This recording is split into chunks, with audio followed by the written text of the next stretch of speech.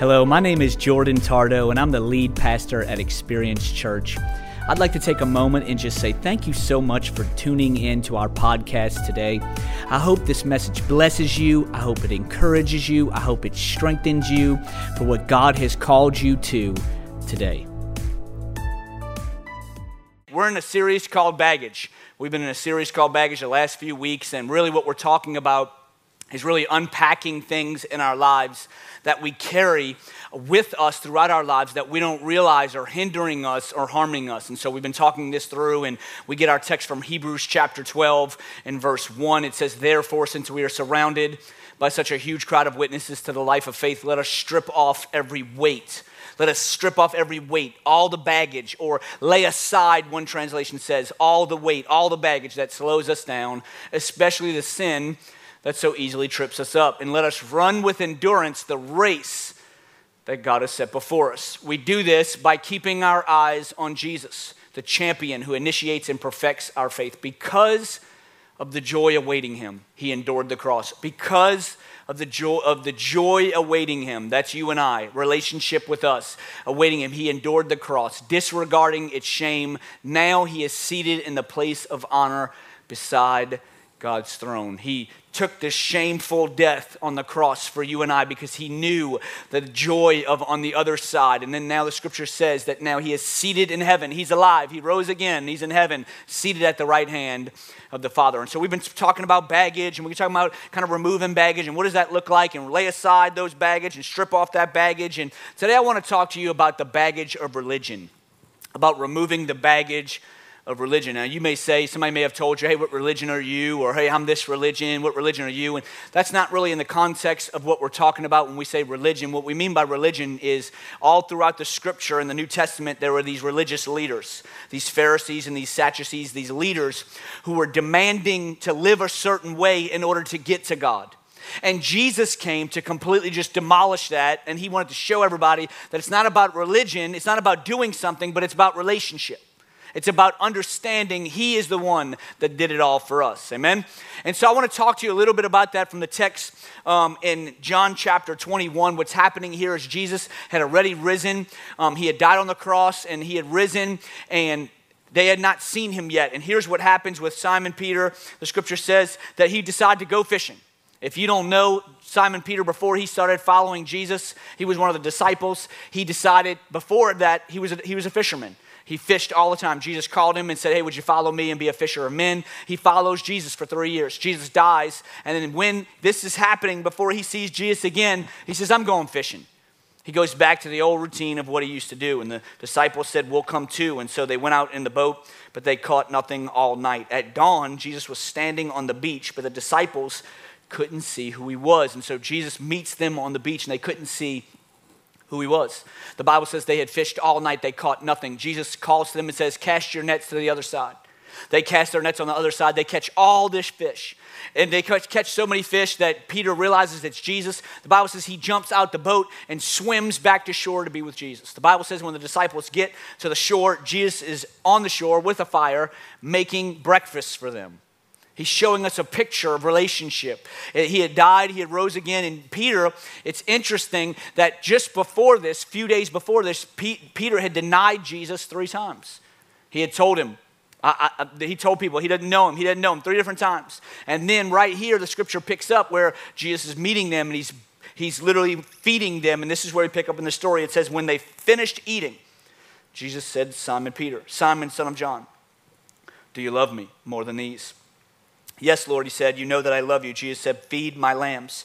Again, Jesus said, Simon, son of John, do you love me? He answered, yes, Lord, you know that I love you. He said, take care of my sheep. The 3rd time he said to him, Simon, son of John, do you love me? Peter was hurt. Come on, somebody, got his feelings hurt. He said he was hurt because Jesus asked him a 3rd time, do you love me? He said, Lord, you know all things. You know that I love you. Jesus said, feed my sheep. Peter here is in the process of where he's working through things of not seeing Jesus rise. Jesus dies. He decides he's going to go back. He denies Jesus 3 times. He goes back to his old life, and Jesus meets him here. And it's interesting because Jesus doesn't, when he's meeting with him, Jesus doesn't say anything about denying him. Jesus doesn't say, I can't believe you. Jesus says, what were you thinking? How could you make that mistake? No. In fact, Jesus just begins to show relationship with him and how he desired to meet him where he was. We see this all throughout the scripture in the life of Jesus, how he meets people where they are. And you may be wondering, why in the world does this guy have a very colorful seesaw on the stage? I'm glad you asked. I want to show you a scripture here in John chapter 1 and verse 14. It says, the Word became flesh and made his dwelling among us. We have seen his glory, the glory of the one and only Son, who came from the Father, full of grace and truth. Isn't it interesting? It doesn't say 50% grace, 50% truth. Isn't it interesting? It doesn't say 70% grace, 30% truth. Isn't it interesting? It doesn't say 80% grace, 20% truth. Isn't it interesting that he says full of grace and truth? Why? Because he wants us to understand that oftentimes this is what religion will do. Religion will cause us to live an unhealthy, unbalanced life on grace and truth. Let me explain. So we can get into the place of where, as Peter was, where we can feel like, you know what, we've made mistakes. We've gotten to the place where maybe we're not where we want to be spiritually. We're not where we want to be in our relationship with God. And so we kind of just shrink back. And I love this because Jesus, he says right here in the scripture, it says Simon Peter was going fishing, and the Bible says that Jesus is there on the shore. What does this show us? It shows us the picture of how Jesus wants to build relationship with us, but he wants us to know that you belong. He wants us to know that I belong, that we belong.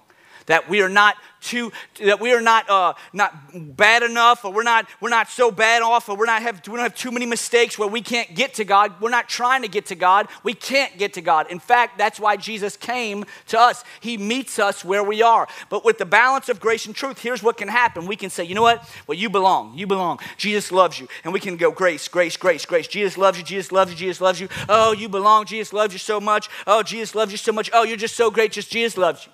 And that's it. And we can stop at Jesus loves us. But then what happens is that we can be unbalanced because of not understanding there's not just grace, but there's also truth. Or we can be on the other side of things where we can get so truth oriented, where you got to do all these things the way God wants you to do them, and you got to obey, and you got to follow, and you got to be good enough, and you got to make sure you're doing the right thing and follow the rules. That here's what happens: we become mean at thinking that we're better than someone else. We think that we're more spiritual than someone else because we go to church, and then we're outbalanced and unhealthy in our truth. And this is why Jesus came. He wanted to show us relationship. This is what the Pharisees did. The Pharisees, they had all these rules lined up in order for you to be able to follow God. And Jesus comes and says, no, I want you to know I'm full of grace and truth, not just grace, but both. My wife is, Ashley, she is big into the Enneagram personality test. Many of you in the room probably know what the Enneagram personality test. If you don't, I promise you somebody sitting next to you really does, okay? Somebody in the room, like they know all the numbers. If you don't know what it is, let me explain. It's a personality test. You take it, and they give you a number. You're a number. You can be a 1, you can be a 2, you can be a 3, you can be a 4, you can be a 5. Well, these people, let me just tell you, that are really into it, they'll talk in language with the numbers. Let me explain. They'll say things like, oh, yeah, he's responding like that because he's a 2. Oh, yeah, oh, she said that. She's such a 4. What? And then not only that, not only do they have numbers, and many of you know this, those that are in the room that you take it or online, you know the test, they also have wings. You're not just a number, but you're like a number 4 with a wing 8. Or you're a number 2 with the wing 7. And some of y'all in the room are like, see, he doesn't know what he's talking about. You can't be a 2 with a wing 7. He doesn't even know. But here's what's interesting. In this personality test, they give you a number, and they tell you what your life, how your personality is if you're healthy. Then they tell you if you're unhealthy, it gives you things that you do, how you respond negatively because you're an unhealthy 2. So somebody says something negative towards somebody, and they'll say, oh, yeah, that's just because they're an unhealthy 8. Don't worry about that. It's just an unhealthy 8. Or they're like, oh, she's a 4, he's a 5. Not going to work. And so here's what it is. I heard somebody say, seriously, that's not going to work. Okay, I'm sorry, okay? I literally just threw those numbers out there, okay, praise God. Anyways, that being said, here's the thing. We respond negatively because we're unhealthy. It's the same thing. As I was thinking about this message, I was praying over this, it's the same thing spiritually. That if we're unhealthy on the side of grace, or unhealthy on the side of truth, here's what happens. We end up responding negatively to people around us, and then people think, what in the world is going on? Let me explain. Like I just said, we can be all truth and say, oh, it's supposed to be this way, and they have to follow this rule, these rules, and they have to do these things, and they have to believe this thing. And then here's what happens. We get so overwhelmed with truth that we become mean. We negatively respond to the world. Or we're on the other side of things where we're all grace and we're like, oh, well, just love people where they are. And that's true. And Jesus just loves them. And I'm a little skinny here. Okay, hold on a second. Okay, good. Okay, and here's what it is. Okay, it's all good. I need to work out. I know, I'm sorry. Okay, here's what it is. And we can get so grace-oriented where, oh, just let everybody be who they want. Oh, it's just let them be who they want. We're so grace-oriented. Then we respond wrongly where we become carnal. And there's no lifestyle of being set apart and living holy. And so that's why the balance of grace and truth is so important. And this is what Jesus did. He came to destroy religion because it was such off balance on what God was wanting us and how he was desiring for us to live. And he shows Peter this. He meets Peter and he says, I want you to know you belong. He meets Peter in his distance from denying Jesus and his distancing himself and going back to being a fisherman. He meets him where he was. All throughout the resurrection story, I love it. Jesus is meeting with people and he meets people where they are. He meets Mary at the tomb. She's crying in despair. And he meets her where she is and he says, I want you to know. He says, why are you crying? She says, because the Savior has died, and he reveals himself to her. And the Bible says she's filled with joy. He meets her in her despair. We see the disciples on the road to Emmaus. They're frustrated and sad. They're talking about Jesus, how he died with one another. And Jesus is asking them, what's going on? And they say, we had hoped that this Jesus was the Messiah. He meets them in their disappointed. They were disappointed in that moment. I want you to know, Jesus meets you in your disappointment. You may have gone through a disappointment relationally. You may go through a disappointment with the church or with God or with a friend or whatever it may be. I want you to know God meets us in our disappointment. Why? Because he wants us to know that we belong. We see Thomas, the man, his name is literally nicknamed Doubting Thomas. What a terrible nickname. Come on, somebody. Like, for the rest of history, you will be known as Doubting Thomas. And the man says that the Bible says the disciples meet with Jesus and they see him and they're all excited and they tell Thomas, and Thomas says, I can't believe it. I have to see him for myself. The Bible says that Jesus meets Thomas where he is. Jesus comes to him and he says, I want you to see me. He said, put your hands on my hands. I want you to see my side. Why? Because he wants to meet Thomas in his doubt. It's all throughout the scripture we see how Jesus meets us where we are. See, oftentimes religion will say we have to get better in order for Jesus to meet us. I've heard people tell me, I'm like, hey man, you should come check out church. It's pretty cool. They got a cool pastor. That's a joke. And I'm like, hey, you should check it out. And they're like, oh man, yeah, I'd love to go back to church, man. I'm gonna check it out. I'm gonna come back to church, but I gotta work some things out first. Oh, you know what? I'd love to check out church. Hey, but I got this relationship thing going on. I gotta figure out this relationship thing. And once I figure out the relationship thing, yeah, maybe I'll try. You know what? I'd love to go to church, but I gotta get some things cleaned up. I gotta get my mind right, and then I'll come back maybe to church. I don't go to the gym if I want to gain 20 pounds. Or lose 20 pounds. I don't start and say, you know what? I want to gain 20 pounds. Or I want to lose 20 pounds. And then I gain 20 pounds or lose 20 pounds and then join the gym. That would defeat the purpose of the gym. It's the same thing with Jesus. See, oftentimes we think we got to be better to get to Jesus when we are defeating the purpose of why he came and rose again. It's because he loves us so much, he wants to meet us where we are. We don't have to get better. You may feel so far from God right now in this room or online. You may feel like you've made so many mistakes you could never reach him or he could never reach you. I want to encourage you. I want to challenge you. I just want to let you know, I'm excited to tell you, listen, God is a God. He meets you right where you are. Oh, I'm doubting, I'm struggling, I don't know. Let me tell you something, he meets you in your doubt. Why? Because this is what he wants us to know. He comes to destroy religion. Religion says you got to get better. You got to clean it up. You got to act right. You got to do these things first, and then God will love you. Then you'll be welcome to a church. No, God is a God that loves us so much that he meets us right where we are in our baggage, in our sin, in our shame, in our guilt, in our doubt, whatever it is, in our insecurities and fears, he meets us where we are. All throughout the scripture, Jesus is meeting with people that people would call sinners. All throughout the scripture. In fact, religious leaders and church folk is what we would call them in today's world. Church folk would be upset with Jesus, frustrated with Jesus, because he was meeting with them. In fact, the scripture even says they were notorious sinners. So they weren't just like sinners, they were like sinners. You know what I'm saying? They were like the ones like, whoo, sinners, you know what I'm saying? And Jesus wasn't coming to them and saying, you got to get right in order for me to be with you and let you know that I love you. No, Jesus was spending time with them. And the church folk were like, oh, how could he do this? Why was he doing this? He was doing this because he wanted us to see the picture of his heart, that he loves us and he meets us where we are. This is the God that we serve. And it's because he rose, because he's alive. Now we celebrate that he's alive. Why?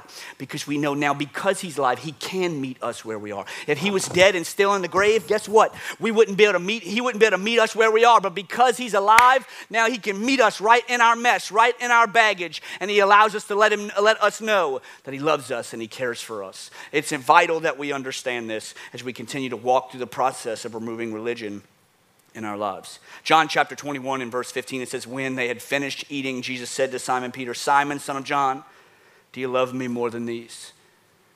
He wants first Peter to know that he belongs, but then he doesn't stop at just belonging. He says, Simon Peter, do you love me? He asks him 3 times, and Peter 3 times gives him the same answer. He says, of course, you know I love you. What does this show us? It shows us a picture. Okay, I want you to belong, but then after you belong, I need you to know that you love, but then I need you to go a step further than that, and I need you to begin to believe. I want you to believe in me. We see it with Thomas in John chapter 20 and verse 26. It says a week later, his disciples were in the house again, and Thomas was with them through the door. Though the doors were locked, Jesus came and stood among them. Peace be with you, he says. And he said to Thomas, put your finger here, see my hands, reach out your hand and put it in my side. Stop doubting and believe. See, Jesus meets us where we are, but he doesn't just want us just to meet us where we are. He then wants us to see him and reveal himself to us in our mess. See, here's what happens. If we're not careful, we can say, oh yeah, see, that's the truth. That's the grace. God loves us. Yes, grace. Yes, he loves us. He meets us where we are. But then it goes a step further. Now we need some truth. And the truth is now I need to start to believe in him. I can't just belong. I can't just say I want to sit around and belong. No, I got to know God desires for me to start believing in him. And then here's what happens. As we believe in him and as we see him, we start to say, okay, I see his goodness. He meets us in our mess, and we say, okay, we see that he loves us, and we begin to believe in him. I want to show it to you. What do we believe in? John chapter 1 and verse 29 it says, the next day, John saw Jesus coming toward him and said, look, the Lamb of God who takes away the sin of the world. We believe the God that we serve, that he removes all sin. The Bible says that he bore, in 1 Peter chapter 2, he bore our sin. He took the penalty of what we deserved. And he said, you know what? Why? Because I love him. And we believe this. He erases sin. See, we believe in him not just because we want to feel good about ourselves. No, we believe in him because we know he loves us. He meets us in our baggage, in our sin. But then it doesn't stop there. He begins to erase that when we believe in him. The Bible says in John chapter 3 and verse 16, we all know this scripture. It says, for God so loved the world that he gave his only son, that whoever believes in him shall not perish, but have eternal life. For God so loved the world that he gave his only son, that whoever believes in him will not perish and have eternal life. It doesn't say, for God so loved the world that he gave his only son, for whoever belongs in him will have everlasting life. If I would have quoted it like that, you would have been first one to say, no, I know the scripture. No, I know the scripture. No. Okay? And you say that's not it. Why? Because we know the scripture says we must believe in him. And this is where grace and truth balances. Yes, we belong. Absolutely. He loves you. Absolutely. In your mess. Absolutely. There's nothing you can do to earn his love. There's nothing you can do to deserve his love. There's nothing you can do to equal up to his love. He loves you exactly where you are. Absolutely. But then he doesn't want us just to stop at belong. He wants us then to begin to believe. Why? Because he knows if we believe in him, he gives us eternal life. He erases the sin. He removes the baggage, but it must be where we get to the place where we believe in him. And this is the grace and the truth of God. A few months ago, we were out and we went axe throwing. I don't know if y'all have ever done axe throwing, but it's a lot harder than it looks, okay? And I went axe throwing. I feel like I'm somewhat of a coordinated person, so no kidding. I was like, I'm about to throw bullseyes all night long. I was like, y'all get out my way. Y'all about to see bullseyes all night long. For an hour straight, I threw at the thing. I could not even get the thing to stick in the wood. Come on, somebody. Much less hit the bullseye. Couldn't get it to stick in the wood. I kept throwing it. It kept clanking. I kept throwing it. It kept clanking it. It was terrible. I was so frustrated. So frustrated. No kidding. About 2 bays down, there's this guy. I think he worked there. He should have worked there. If not, he needs to be sponsored by the place. And this guy, I'm not kidding with you, he's like throwing it behind his back. He's like closing his eyes, not looking. He's got 2 of them. He's like, and he's hitting bullseyes all day. I'm like, this dude needs to be on TV. I'll never joke. One time he throws it behind his back, and that mug he hit the bullseye. I was like, what in the world? I got so frustrated that I couldn't even hit it. That wasn't good enough to even hit the thing, and this guy's not even looking. He's just slapping it. I got so frustrated. I was like, I'm quitting. I ain't playing this thing anymore. I'm out of here. Let's go. And as I was studying for this message, God reminded me of this story, and oftentimes this is how we are with Christianity. Oftentimes we come in and we see people, we come into a church and we see people, they're looking nice and they look like they got their lives together and they're smiling and they're happy and they're shaking people's hands and they're almost telling me hello too many times. I just want to slap somebody in the face, like, leave me alone. I'm just trying to sit, like my friend invited me. I don't even want to be here. And like all these people are so nice and then they're singing real loud and they know when to amen. They're dressed nice, like they got it all together. Man, these are good people. But here's what happens. We can come in with that picture or that concept, and then we come in, and then people say, well, they're so good. Now what happens?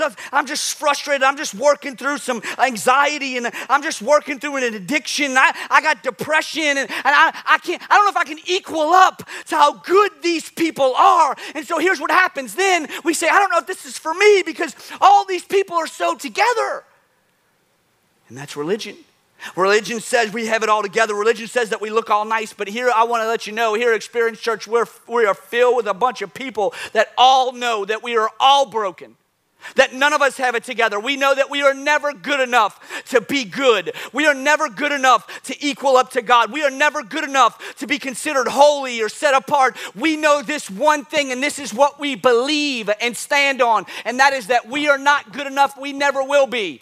But He is.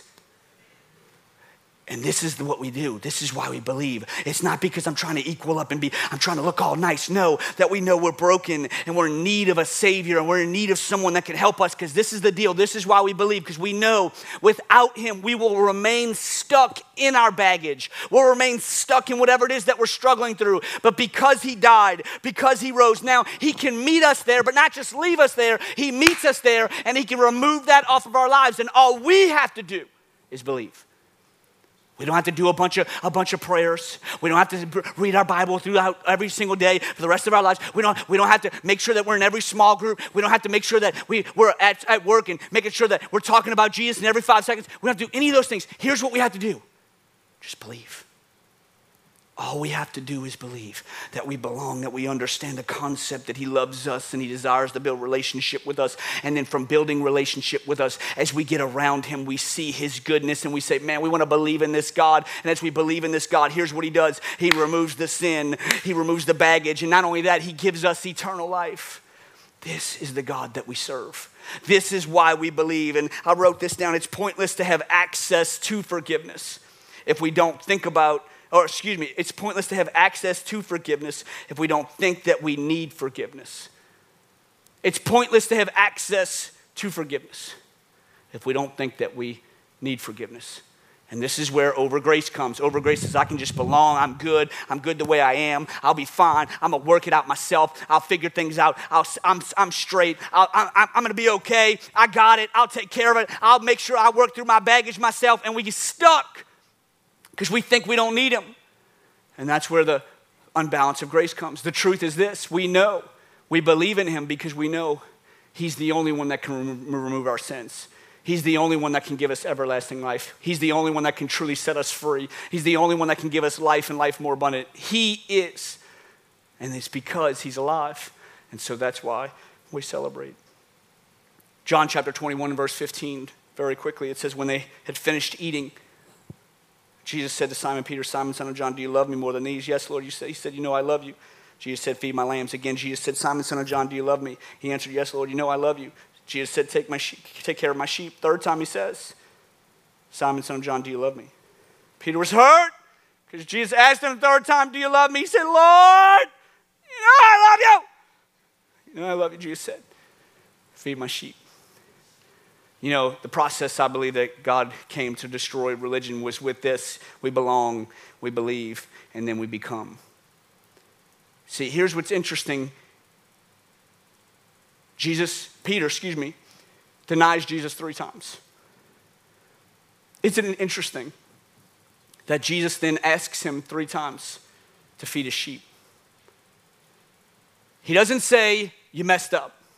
He doesn't say, you're not good enough. He doesn't say, you can't do it. He doesn't say, I can't believe you. Here's what he does. He says, I want you to go, and I want you to understand, I've erased your past. Now I'm giving you a new plan. See, this is the grace of God. He doesn't just erase our sins and erase our past. He now gives us a new plan. The Bible says we become new creations in him. We become new creations, meaning this, my old life is gone, and now I become who God has created me and called me to be. This is the grace of God. See, I love this because Peter here, he deserved, if anything, he deserved to be condemned.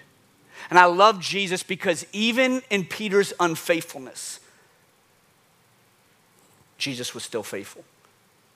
Even in our unfaithfulness, even when we don't get it right, even when we miss the mark, and even when we yell at our spouses and we make a mistake, or even when we make that bad business decision, or even when we make that decision behind closed doors we shouldn't have done, even in our unfaithfulness, he is so good that he still remains faithful to us.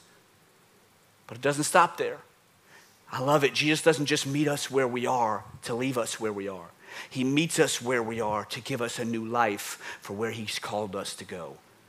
And so this is what it is. We become like him. We become more like him. And we begin to say, you know what? It's not I got to behave and I got to do all these rules. No, it's like when you're married. For those that are married, when you get married, you're not like, oh man, I have all these rules now because I'm married.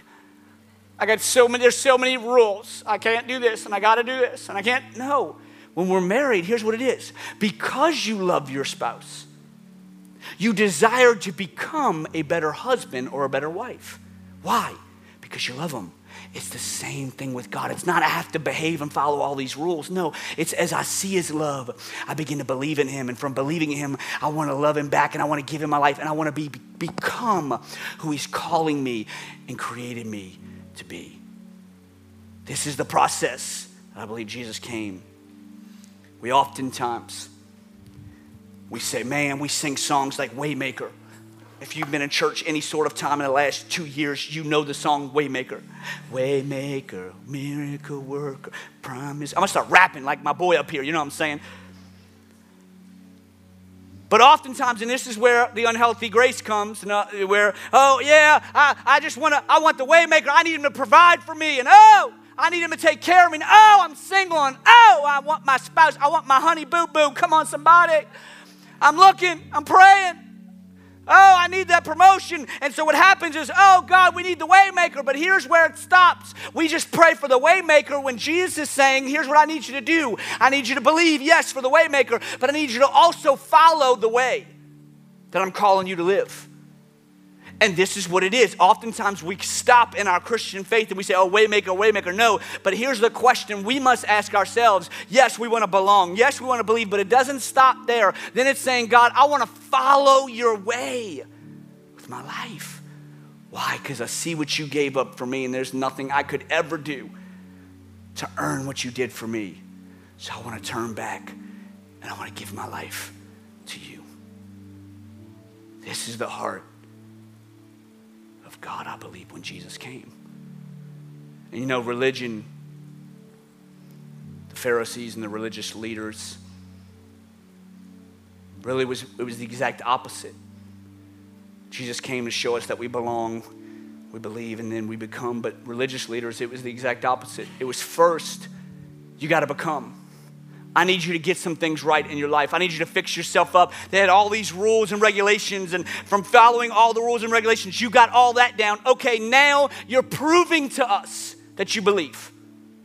And so since you're proving to us that you believe because you've been behaving for however many years, now you're showing that you believe. Now we'll let you belong and call you a Christian or a believer or a follower, whatever you want to call yourself. And this is what they did. They had a completely opposite of what Jesus came to do. And he came to show us it's not about becoming, believing, and then belonging, but it's first, I want you to know you belong. That you're loved, that you're cared for wherever you're walking through, wherever you are in life. You're loved, and he wants to meet you right where you are. And then from seeing his goodness, we believe. And then from believing, we desire to walk and follow his way and become who he's called us to be. Here at Experience Church, maybe this is your first time. I'm glad you're here. But we believe this. This is what we live. We live this, that there is always a seat for you here. We don't care what you look like. We don't care what you sound like. We don't care what your background is. We don't care if you smell good or smell bad. We don't care how much money you make. We don't even care what you believe. In fact, I tell people all the time, you can sit in our church, in our seats for the rest of your life and never believe in Jesus, and we're totally fine with that. Why? Because we want you to know there's people that love you for you, because that's what Jesus did for us. Jesus didn't love us because we believed in him. He loved us long before we ever believed in him. And so we want to show you there's people that want to do the same thing. We love you where you are. And then from that, here's it's awesome, is we believe this, that as you see the love of God and as we begin to love, you start to say, you know what, something is different about this God. You know, it isn't all about a bunch of rules. It isn't all about, it's not like it used to be when I used to go to that. No, God, you know what, God, maybe you are real. And we want you to begin to question that. We want you to begin to search that out, because the Bible says that as you search, you'll find, as you seek, you'll find. And so here's our heart, that you will begin to feel loved and know that you belong. And then from that, you begin to seek God. And we believe this, that you'll find a place where he'll reveal himself to you. And I know this, that as you believe and as you give your life to him, I know this, there's no question about it, that the heart is always, I got to do something else. I can't just believe in him. I want to give my life to him. Why? Because I see his goodness in my life. Religion says, behave, and then you can believe, and then you'll belong. Jesus says, know this, you're loved and you belong. And from that, he wants you to see him and his goodness and begin to believe. And then from that you would turn and begin to say, I want to become who he's called me to be. And because he died and rose again. This is why we celebrate on Easter. It's not just because we want to eat some Easter eggs. Come on, somebody. It's because here's what it is. We understand because he rose now, we're able to believe in him. He's not just some dead person that we just believe in. No, he's a God that rose, that is sitting at the right hand of the Father, that can meet us in our baggage and not just leave us in our baggage, but remove our baggage and then allow us to become who he's called us and created us to be. It's all because he's alive. And so today and every day we celebrate the resurrected King. Amen. Can we pray today? Father, I thank you.